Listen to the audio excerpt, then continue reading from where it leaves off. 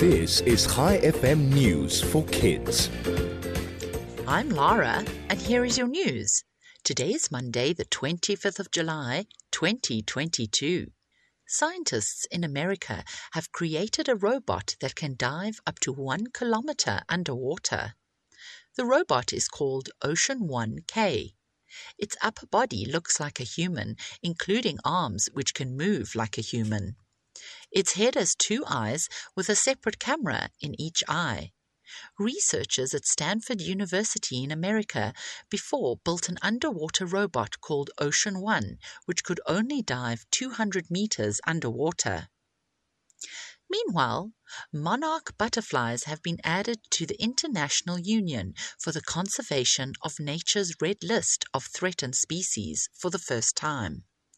Experts say the famous orange and black insect has declined in their numbers. They are considered an endangered species.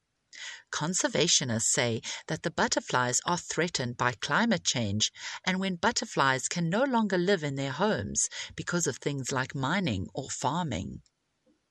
And finally, a new airline company has announced that humans could soon be flying from the United Kingdom to the United States at supersonic speeds. The new plane is called Overture, and its designs were revealed at an air show in the UK. The plane will have 4 engines and can carry around 65 to 80 passengers. It will be able to travel twice as fast as current commercial planes. The plane will also be more environmentally friendly with no carbon emissions. Before we end off today, I have a joke for you. How does a scientist freshen his breath? With experiments. Thanks for listening. I'll be back with you again tomorrow morning with more news for kids. This is Lara, over and out.